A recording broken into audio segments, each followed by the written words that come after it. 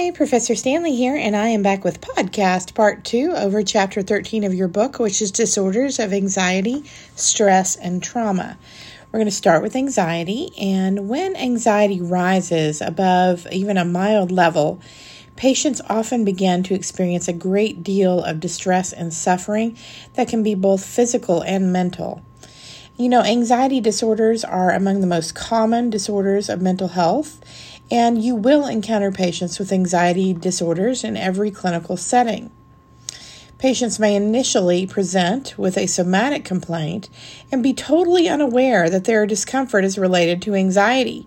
I had a neighbor one time who went to the hospital because she believed she was having a heart attack because her anxiety had gotten so bad. Because of these factors, nurses working in all settings must be able to recognize and respond to anxiety that occurs within their patients. This is why we're working on putting some tools within our toolbox to help our patients be able to relieve their anxiety. Did you know that up to 15 or 20% of adults within the United States will have at least one anxiety disorder in their lifetime? And the median age of onset is 11 years. Anxiety disorders are also one of the earliest appearing forms of psychopathology in patients. And risk factors for anxiety are females, problems in school, early separation from a parent, parental history of a mental disorder, poor financial situations and incomes. And many individuals diagnosed with an anxiety disorder will often have other anxiety disorder diagnoses as well. It is a clinical feature or comorbidity with many psychiatric disorders, including depression, substance abuse. Many disorders have anxiety associated with them. So let's go ahead and start talking about the actual disorders that are related to anxiety. The first is separation anxiety disorder. We all are familiar with the concept of separation anxiety when it comes to young children because young children tend to go through a phase of separation anxiety. So this is not talking about that. This is talking about individuals with separation anxiety who have emotions and symptoms that are developmentally inappropriate and as such are significant. The DSM-5 criteria for separation anxiety disorder is listed on page 249 of your book, and I'll just go over a couple of those. It says recurrent excessive distress when anticipating or experiencing separation from home or from major attachment figures, persistent and excessive worry about losing major attachment figures or about possible harm to them, such as illness, injury, disaster, or death, persistent and excessive worry about experiencing an untoward event, which is like getting lost, being kidnapped, having an accident, becoming ill, that causes separation from a major attachment figure. So you can see that these, if they persist past childhood, could be very indicative of some real psychopathology going on. So that's why we need to be sure to be aware of this as a disorder. The next one is selective mutism. And selective mutism is characterized by refusal or withholding of speech in situations where speech is expected, such as school, despite being able to speak in other situations. The disturbance interferes with educational or occupational advancement or with social communication and is present for at least 1 month time. The failure to speak here is not due to a lack of knowledge or comfort with the spoken language itself. And so that's our second one. So our third one is specific phobias. You may actually have some phobias as well. They can be all different types. The first one is animal type, which is, animals or insects. My daughter has a phobia of spiders, and it was due to a traumatic experience as a child where her brother had her watch Arachnophobia with him, and then she saw a spider in her sister's hair. And so since that time, she's been afraid of spiders.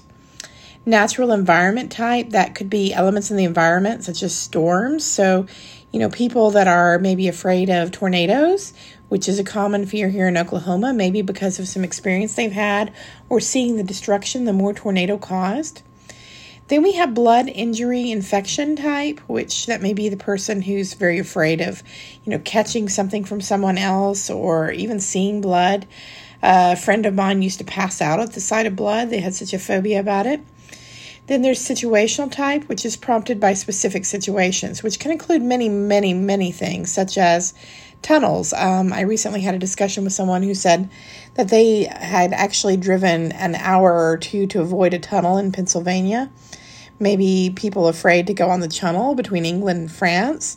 Bridges. My son has a little bit of a phobia about bridges because he was in, trying to remember the state, up there in Minnesota.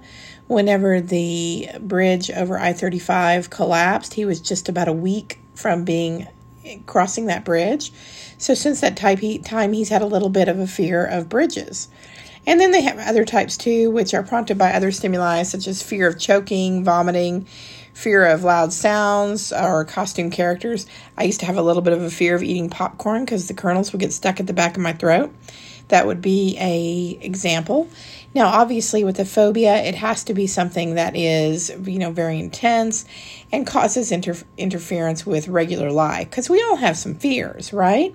But does it cause interference with your regular life? For example, if you have a fear of elevators, do you then avoid going to a building because you know it has an elevator? Are you able to overcome that when you need to?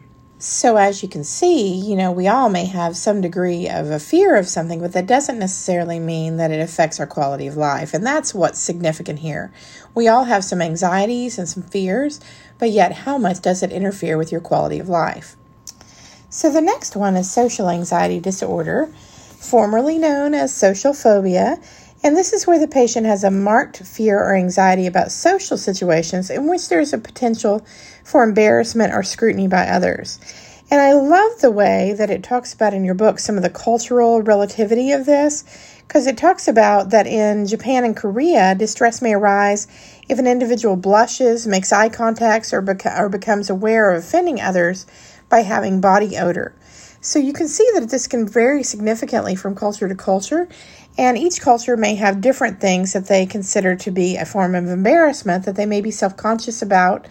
And when it gets really bad, that's when they can develop a social anxiety disorder where they try to avoid those situations, which might trigger that type of anxiety. The next one is panic disorder, and that usually occurs between adolescence and the mid-30s. Of course, it can happen earlier or later, and it's characterized by recurrent, unexplained panic attacks, followed with at least 1 month of either or persistent concern about having additional panic attacks or significant changes in behavior related to the attacks. Both of those can occur, or you can have one. But panic attacks can be very frightening for the person that suffers from them because, remember, when you have severe anxiety, which is what a panic attack is, you may actually feel like you're going to die.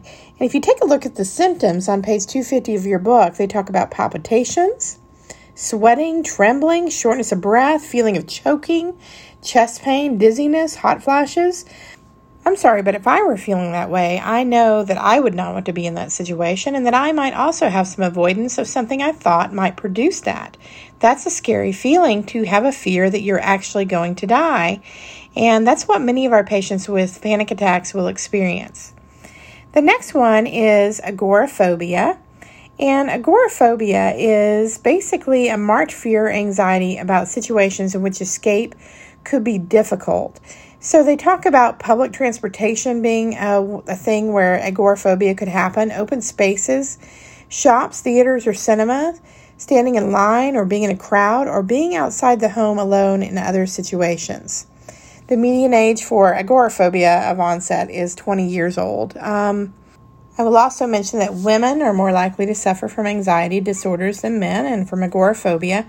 And just in general, women do tend to be more prone to anxiety disorders.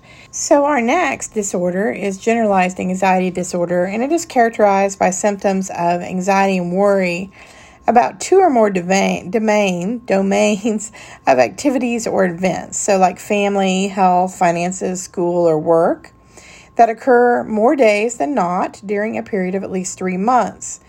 So the anxiety and worry in this case is kind of like a general feeling of restlessness, feeling on edge and being tense.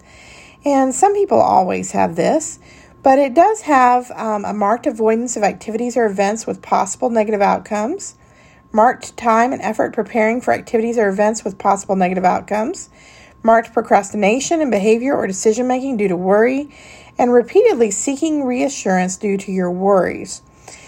Now, it's important to note that while occasional anxiety is a normal part of life, People with generalized anxiety disorder may feel extremely worried or nervous about little things where there's little or no reason to worry about them. So it may be that they find it difficult to control their anxiety and stay focused on daily tasks. It could be that they worry very much about everyday things or have trouble concentrating and controlling their worries and feelings of nervousness, and know that they worry too much or more than they should. They may feel restless. They may have a hard time concentrating, be easily startled. All of these things can be a part of generalized anxiety disorder. In fact, if you'll take a look on page 251 of your book, it shows that people with generalized anxiety disorder have excessive anxiety and worry, and it can result in sleep disturbances, muscle tension, irritability, an inability to concentrate, fatigue, and restlessness. So these are the symptoms that you might experience with generalized anxiety disorder. It is worth mentioning that there are other types of anxiety disorders as well, some which are induced by substances such as, illicit drugs or things like that.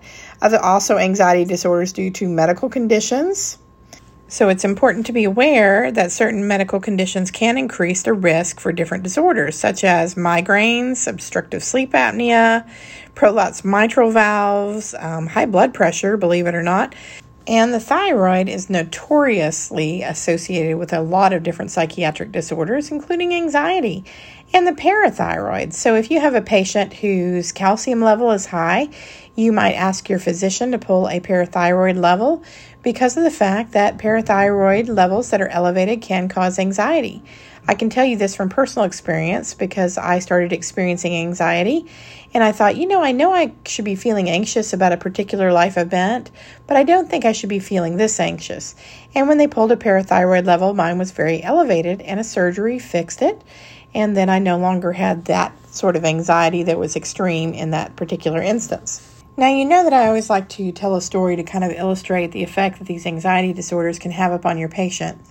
And so I wanted to talk to you about a patient of mine that I had recently who was experiencing some pretty severe anxiety. And so she had gotten to the point where she didn't even want to leave her house. And so she had built an entire life around being within her house, and she ran a business out of her home. She actually was fairly affluent. Her business was quite successful.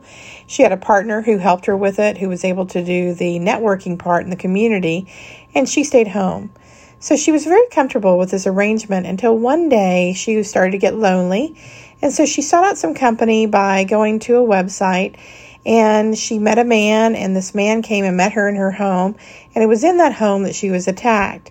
So suddenly, that little environment of safety that she felt that she had built around herself was no longer there, and she experienced extreme anxiety.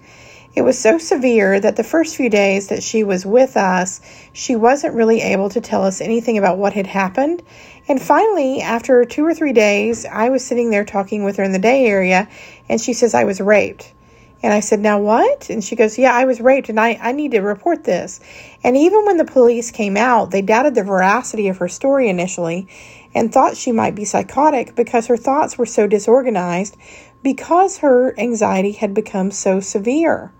They did go ahead and investigate, though, and found out that there was truth to it, and they went to her home, and they were able to ascertain that she had indeed been attacked, and we sent her over and had a rape kit done, and they moved forward with prosecuting the individual that they felt had harmed her.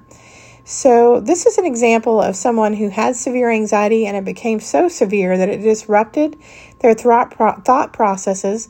And like almost all psychiatric disorders, when severe enough, it had led to an altered state of reality where she was unable to process her environment correctly and had an altered thought process. All right, well, let's go ahead and move on to obsessive-compulsive disorder. A patient with obsessive-compulsive disorder has recurring obsessions or compulsions that are so persistent that they take up an unreasonable amount of time. So while all of us may have some sort of OCD tendencies, the idea here is that this type of person is extreme. And there are some related disorders to obsessive-compulsive disorders we'll discuss as well. Now, the lifetime prevalence of OCD is about 2.3%. And let's go ahead and talk about what obsessions are, because remember, it's obsessive-compulsive disorder. So obsessions are these recurrent and persistent thoughts, urges, or images that cause significant anxiety or distress.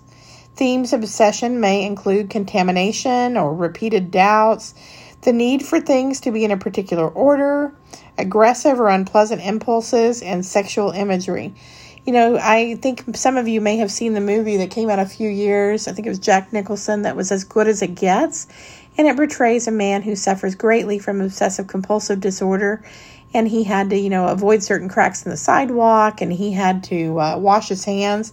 And so if you have somebody who has an obsession, for example, about their, say, germs and maybe getting sick, then you might see a compulsion or compulsive behavior, a repetitive behavior such as excessive hand washing.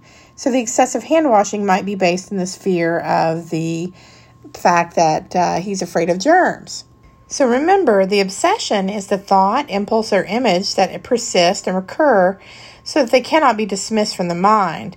The obsession itself may seem senseless to the individual who experiences it, although they still cause the individual to experience severe anxiety. So common obsessions might include a fear of hurting a loved one, fear of contamination, such as, through body fluids, germs, environmental contaminants like asbestos or radiation, or household cleaners and chemicals. Or it might be based in a fear of losing control, like acting out on an impulse to harm oneself or harm others, fear of violent or horrific images in one's mind, fear of blurting out obscenities or insults. So you get some idea of these are unwanted thoughts, even unwanted sexual thoughts, forbidden or perverse sexual thoughts or images, obsessions about homosexuality, sexual obsessions that involve children or incest, or obsessions about aggressive sexual behavior toward others. So these are things that maybe of course, the individual doesn't want to have happen. So then a compulsion may develop, which is a ritualistic behavior that they feel driven to perform in an attempt to reduce the anxiety. Common compulsions are repetitive hand washing, checking a door multiple times. I must admit to the compulsion of checking my oven sometimes more than a couple of times whenever I'm leaving the house, because it's based in the fear that I might leave something on that would burn my house down. Came from my parents, thank you. Other compulsions you might have would be like putting things in order and arranging things around until it just feels right, asking, or confessing to get reassurance, avoiding situations which may trigger your obsessions, canceling or undoing, example, replacing a bad word with a good word to cancel it out, praying to prevent harm to oneself or terrible consequences, repetitive body movements like tapping, touching, blinking. There are many different things that can happen as a result of the obsession and the compulsion. So although they can exist independently of each other, they almost always go together in an obsessive compulsive disorder, the obsession with the compulsion. It usually exists along a continuum, and normal individuals may experience mildly obsessive compulsive behavior, like me checking the oven more than once. There's no reason for me to do that, but that's a mild obsessively compulsive behavior. Nearly everyone has had some experience of having a song playing persistently through their mind, despite attempts to push it away. Many people have had nagging doubts as to whether a door is locked or a stove is turned off, and these doubts require the person to go back and check the door or stove. Minor compulsions, such as touching a lucky charm, knocking on wood, I said something, better knock on wood, making the sign of the cross upon hearing something disturbing. They're not harmful to the individual. Here again, it's a lot like the types of anxiety, coping mechanisms. Really has to do with frequency, intensity, and duration. How often are these things occurring, and how much of a disruption to your life are these behaviors causing you? Like me checking the oven 2 times before I leave the house does not cause me a great deal of distress or interfere with my normal function of life. Okay, let's go on to another one that I wanted to talk about, and this is where people tend to get really interested because these things are interesting to look at these different disorders that do occur. Body morphic disorder, and that is when a patient engages in repetitive behaviors. For example, they might check the mirror, they might excessively groom or seek reassurance from someone else, or they might have mental acts such as comparing their appearance with that of others in response to a preoccupation with perceived defects or flaws. I used to have a friend in high school who frequently said, "Do I look okay? Do I look okay? Do I look okay?" several times an hour. And this was probably an example of somebody with a body morphic disorder. They usually suffer from a pretty low self-esteem. And I will tell you, these are the ones where the person feels great shame and hides or withdraws from others. Others will alter their appearance through plastic surgeries. So you may be familiar with the women who have mutilated themselves through surgery to make themselves look exactly like Barbie, even going so far as to have ribs removed so that their waist can achieve the same level of curvature that Barbie has. You may be familiar with that, and some of them have made quite a good living at it as a model. But these are examples of people who might be suffering from body morphic disorder.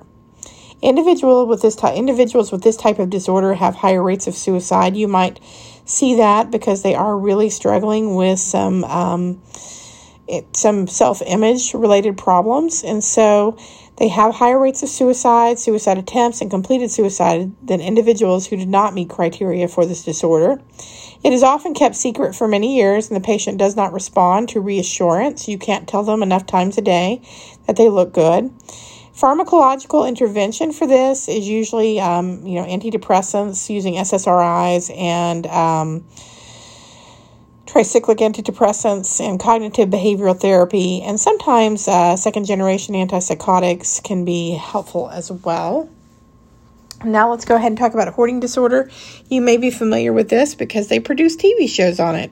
Hoarding disorder is characterized by continued difficulty in discarding or parting with your possessions due to a perceived need to save the item and distress associated with discarding them. This can come sometimes from a place of, having been very, very poor. I know you'll see people sometimes keep their possessions for that reason, and it causes them great anxiety in order to get rid of that. In this case, hoarding usually emerges in childhood or early adolescence. And individuals that suffer from this disorder may feel shame for their failure to discard excessive amounts of items. People with compulsive hoarding suffer extreme disruption in daily living and severe distress. And you may have seen, if you've watched the television show, environments that are extremely unsanitary, and it costs them a lot. Their homes may be cluttered to the point where getting from room to room is almost impossible, and it may include garbage, trash, broken objects, old newspapers, books, and old clothing piled indiscriminately in their home. The kitchen may even be unusable. Bed can't be slept in. There can be pretty bad situations out there. And I will mention, we had this actually happen in my family. We had my ex-husband's family. They had a grandmother who passed away, and it took years to clean out her house because she was a hoarder, and she had old newspapers stacked and piled, and she had a little pathway through the house that you could get through.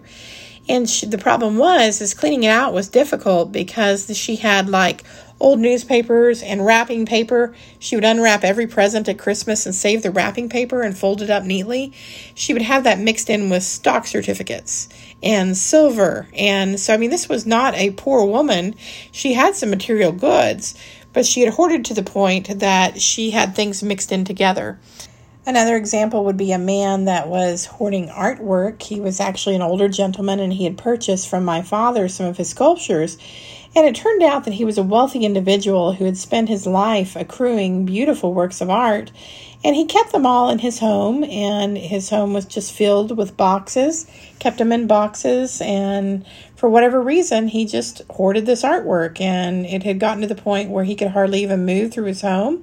But he did purchase a sculpture from my dad, and my dad delivered it to him, and he added it to his collection of hoarded items in his home. He obviously wasn't enjoying any of them because they were all boxed up, but they were present. So for whatever reason, that was his hoarding item. So anyway, I just wanted to go over these because the students do tend to enjoy these, and they are things that you may see in care as you are taking care of patients.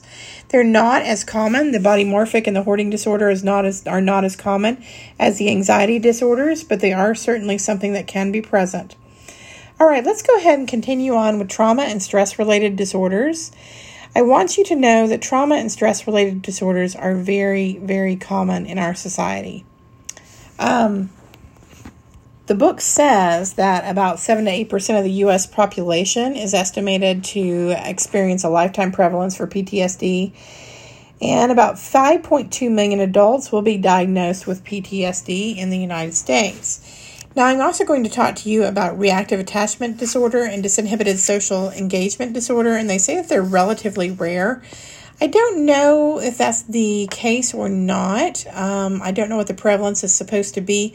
I do know that I have seen this quite a bit because of the fact that I've worked in children's psych and because I've had a lot of contact with the adoption community. And I will tell you that many children who are adopted will suffer from reactive attachment disorder. Children with reactive attachment disorder typically do not seek comfort when distressed and barely respond to efforts to comfort them. In addition, they often display limited positive affect and experience periods of irritability and sadness even during normal interactions with caregivers. Fearfulness also is seen despite the absence of apparent stressors, and a history of persistent neglect and repeated changes in caregivers are common among children with reactive attachment. This is why you do see this a lot in the adoption community, because there's often been children removed from the home who have abusive maybe caregivers in the beginning, and then they have a repeated change of caregivers as they move through the foster care and adoptive system.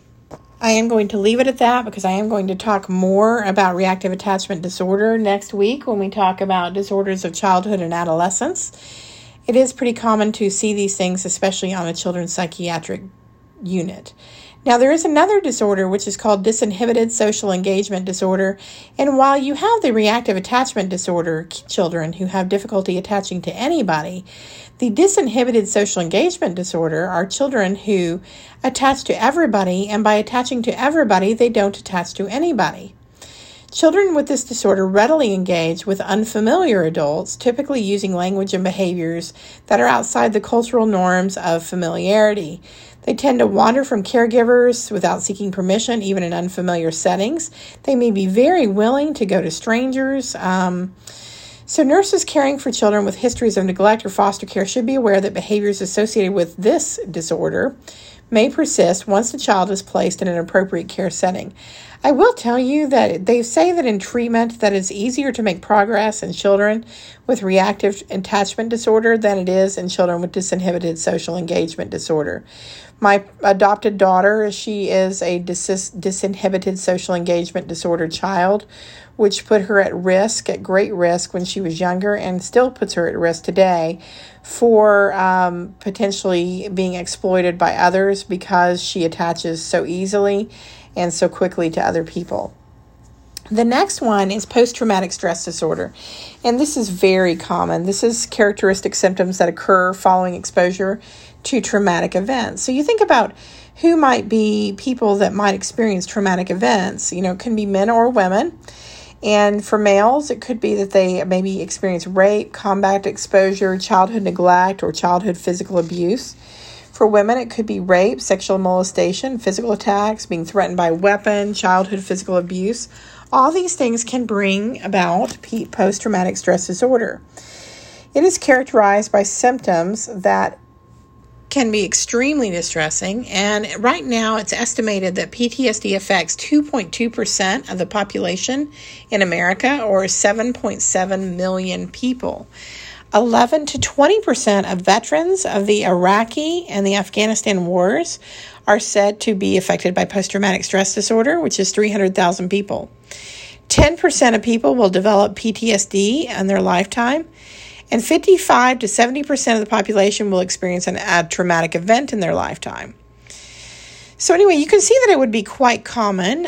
When you do have symptoms, there's no way of knowing who's going to develop post-traumatic stress disorder after a traumatizing event. The majority of people who witness or live through a traumatic event will not suffer from PTSD. Most will likely have memories, but their lives will not become negatively impacted by it in their daily interactions. So symptoms of PTSD are grouped into different types. There is avoidance, intrusive memories, and changes in emotional reactions, and negative changes in thinking and mood. The most common symptoms, of course, of PTSD are flashbacks, jumpiness, emotional detachment, and these symptoms can come and go and vary in intensity.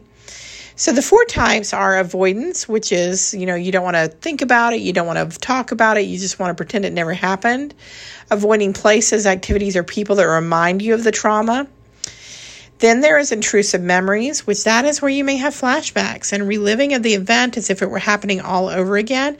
And you'll understand a little bit more about this when we have our lecture on dissociative disorders, because many times PTSD survivors will experience a lot of dissociation types of symptoms where they may, really believe that they're in that moment when they're experiencing this flashback. You might have upsetting dreams or nightmares about the traumatic event. You might have recurrent memories, even when you're trying not to think about it, as if you just can't get it out of your mind. You might experience severe emotional distress or physical reactions to things that remind you of the traumatic event. Now, as far as the changes in emotional reactions, you might have overwhelming guilt or shame. For example, in the case of a rape, even though nothing could have been done to have avoided it, they may have overwhelming guilt and shame. Jumpiness, being easily startled or frightened. We might call this like hypervigilance of your environment, where you're just constantly on the lookout for what could happen next. Sleep disturbances, difficulty concentrating, always in defense mode. Here again, that has to do with that hypervigilance and always being in defense mode. Irritability, anger, aggression, and even self-destructive behavior like reckless driving or substance use. Then there might be negative changes in your thinking and mood, where you might feel negatively about yourself and others, have anhedonia or lack of interest in activities you once found enjoyable, difficulty maintaining relationships, memory problems, feeling of hopelessness about the future, emotional numbness. And just like I described earlier in that woman who came to see us on the psychiatric unit who suffered from anxiety and had been raped, she was experiencing some severe alterations in her ability to even process information and was somewhat out of touch with reality as a result of it. All right, so that's our main part of that. And of course, PTSD can come from a number of different things and can affect a number of different types of people. It may occur at any age. And I will say that the criteria for children is slightly different in the DSM, but it can occur at any point in time. Now, I'll let you know that also acute stress disorder is very relatable to PTSD and carries a lot of the same symptoms, but the big difference is that acute stress disorder is supposed to be a self-limiting thing where it is time limited to about 4 weeks. And if the symptoms persist, beyond 4 weeks, then the diagnosis of PTSD is made. Okay? So there's a really good diagram on page 254 of your page. It shows a person and some of the different words that you might associate with PTSD. If you're someone who likes a visual image, I think it's a really good image to look at because it talks about what can cause it. And it says flashbacks, hypervigilance, cognitive disturbances, depression, aggression, rape. All these different words that we might associate with it. Adjustment disorder is similar to the other trauma and stress-related disorders, and it's a response to a stressful event or events, but the response may be out of proportion to the stressor. Symptoms must occur within 3 months of the onset of the stressor and not continue for more than 6 months after the termination of the stressor. In addition, the stressor identified is not an event that rises to the level of severity that those may have who are identified under PTSD. And while making a diagnosis of adjustment disorder, clinicians should specify a subtype based on the patient's presentation and history. And that may include depressed mood, anxiety, mixed anxiety, and depressed mood disturbance of conduct, mixed disturbance of emotion and conduct, and unspecified. What's going to happen is when you look at the DSM, it'll show you under each one of those, diagnostic criteria, what characteristics meet each one of the phases. And that's kind of what's neat about the DSM is when you look at it, it'll make those types of determination based on the symptomology that is presenting to you. Now, I will tell you that when people suffer from these types of disorders, that treatment for them in its best form exists in many, many different avenues. Like, for example, if you have a patient that presents to their primary care physician, they say, I'm suffering from anxiety, they might just be prescribed a medication, or depression, the same sort of thing. The problem is that this type of approach does not develop the coping skills that need to be formed in order for the patient to continue to manage the symptoms of the disorder, and it doesn't take a holistic approach of the patient. It's always best when we take a full spectrum approach to meeting those needs of anxiety and stress and trauma by looking at it from not just a medical standpoint, but also from, therapy and social therapy and all of that. So when you are looking specifically at medications, and I'm not going to spend a lot of time going over all of them except for one in particular from chapter 23, anti-anxiety drugs, antidepressants, and beta blockers may all be used to treat anxiety disorder. Yes, you did hear right. Beta blockers such as metoprolol or things like that will assist with anxiety disorders. And I'm not going to spend a lot of time on these right now because we are going to be going over them more during the semester. And I am planning to put one more podcast on the week 5 podcast list, which is going to specifically go over medications for anxiety management, which will include the benzodiazepines and some other ones like Buspar and maybe metoprolol as well. So anyway, I am going to go over those, and I wanted to discuss them more specifically, so we will spend a little bit more time of that on another lecture. I did want to mention briefly that cognitive behavioral therapy is the main form of treatment for anxiety disorders.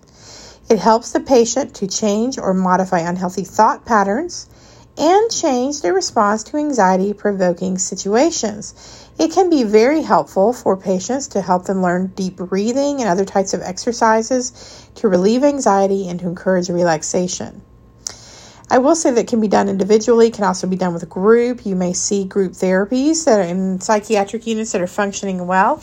You may see good group therapies, or you may see them, on an outpatient basis with psychiatrists or with psychologists and therapists who do help them to adjust to life with an anxiety disorder so that they can function at their fullest potential.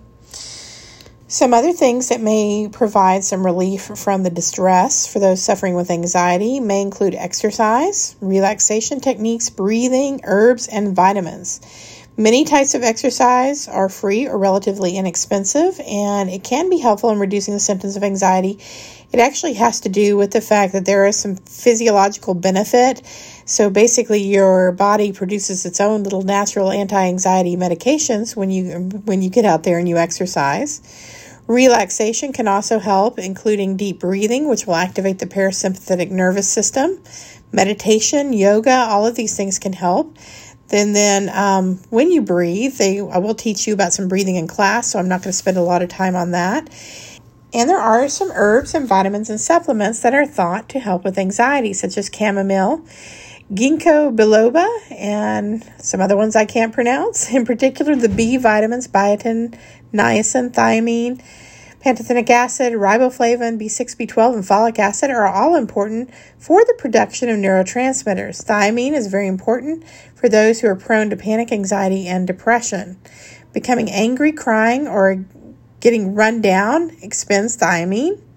And so you can see why it would be very important to replace in psychiatric disorders. So please go ahead and take a look at the list of the herb and vitamin supplements on page 259 of your book.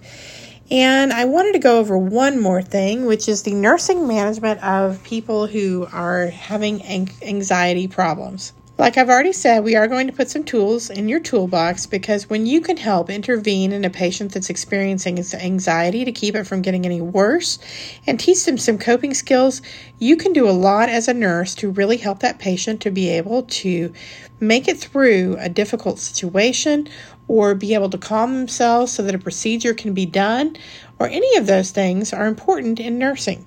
Your own anxiety level, by the way, has a very contagious nature to it. Individuals who sense when someone is anxious may in turn become anxious. So here again, we have to do a self-check of our own anxiety cues and ask ourselves, do we get anxious easily? What kind of circumstances make us anxious? What we need to do to manage our own anxiety, how we feel when we are around people who are anxious, and how we can help individuals who are anxious. When we do our own self-check and learn to control our own anxiety through the tools in our toolbox, we can then use them to help others. And as we've already discussed content from Chapter 7, which went over Orlando's deliberative nursing process, it can be helpful in working with individuals who are anxious. By validating our own perceptions, thoughts, and feelings about an interaction with a patient, we can determine whether or not we are accurately assessing the patient's needs. This may seem difficult when we have little time with patients during short interactions. However, determining with the patient what the immediate needs are at each interaction can help relieve the distress of the patient. And that's what we're all about, isn't it, as nurses? To help relieve the distress of the patient.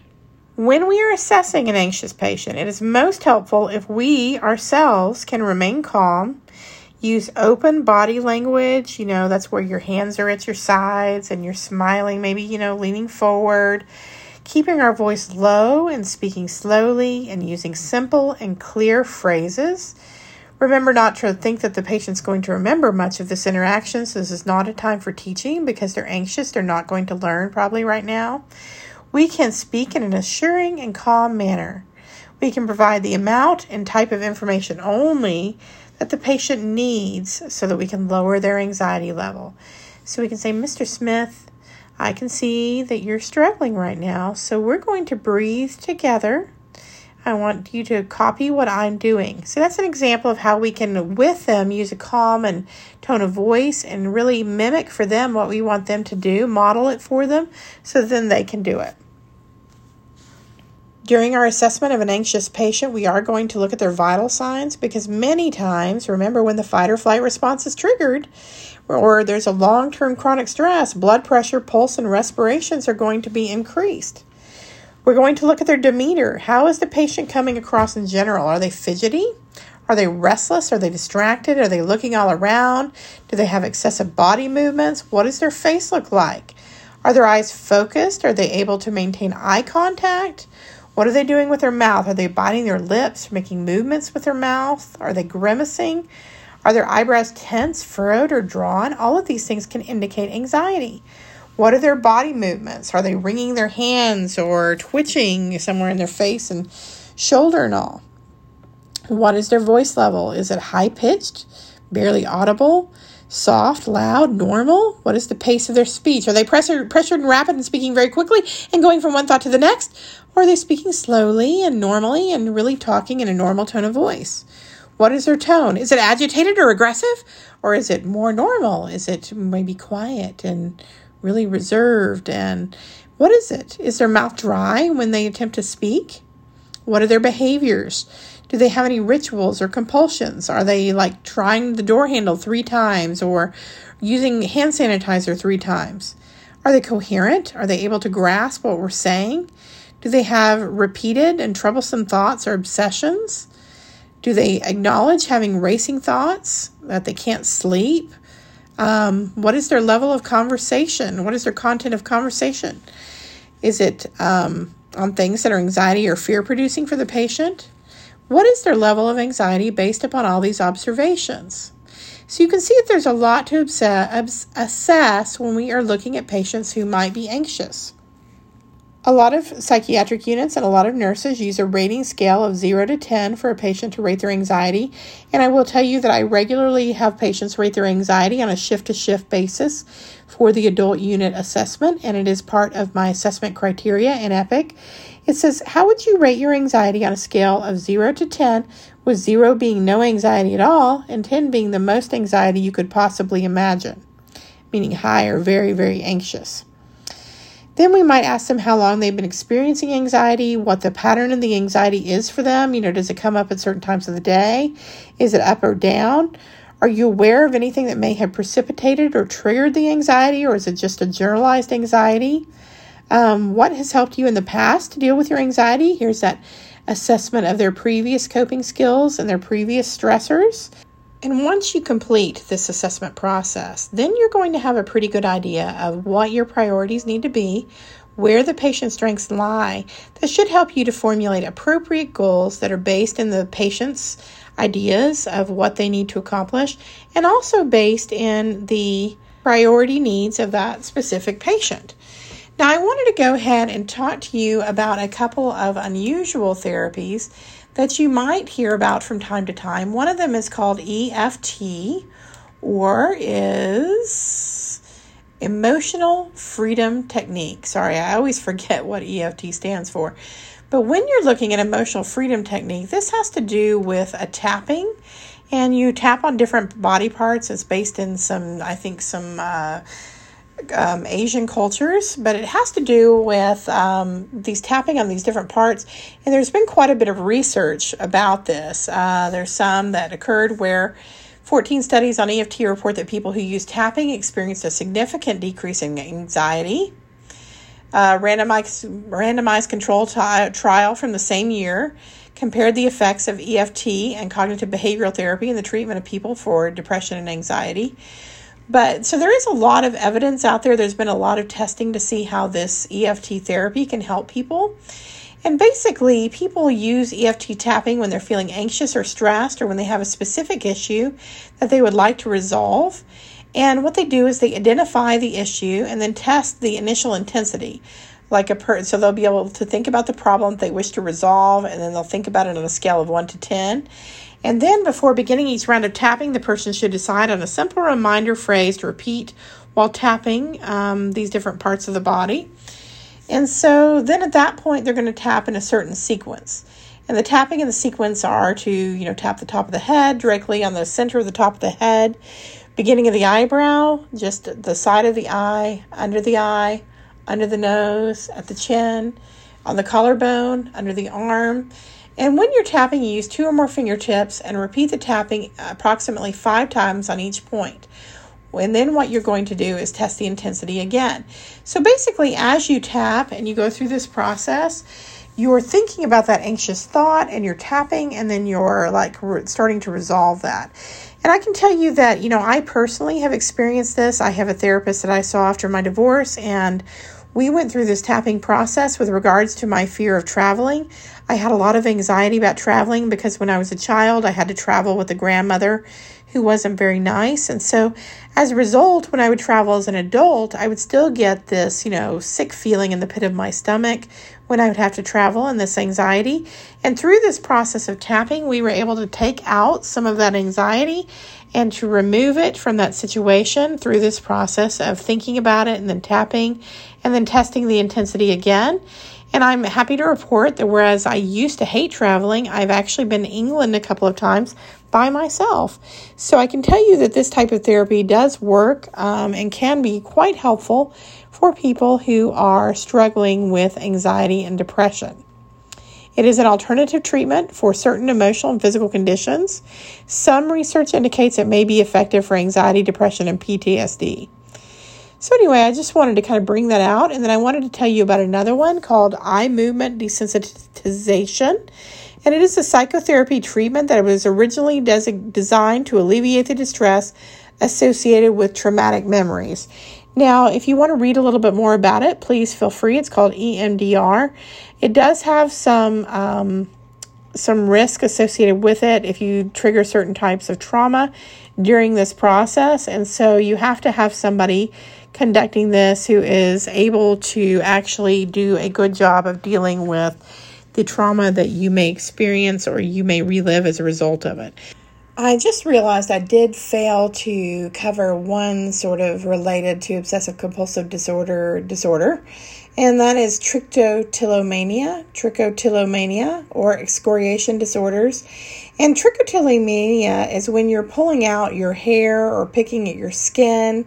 Trichophagia is a word associated with that, and that's when you actually swallow the hair, which can lead to fur balls or trichobezoar.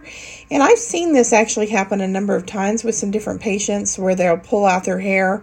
I had one lady who had beautiful hair that went down past her knees, and she had pulled out the entire front of her hair. It was associated with her with some substance use.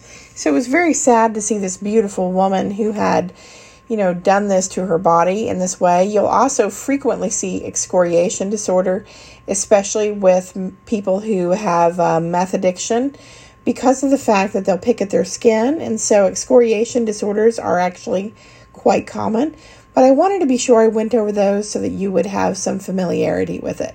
I'm going to end there, and I should do one more podcast for this grouping of podcasts for class period 5. And the next one will be on the anti-anxiety agents. It should be a relatively short one, but I'm going to cover content from chapter 23. All right. Thank you for listening.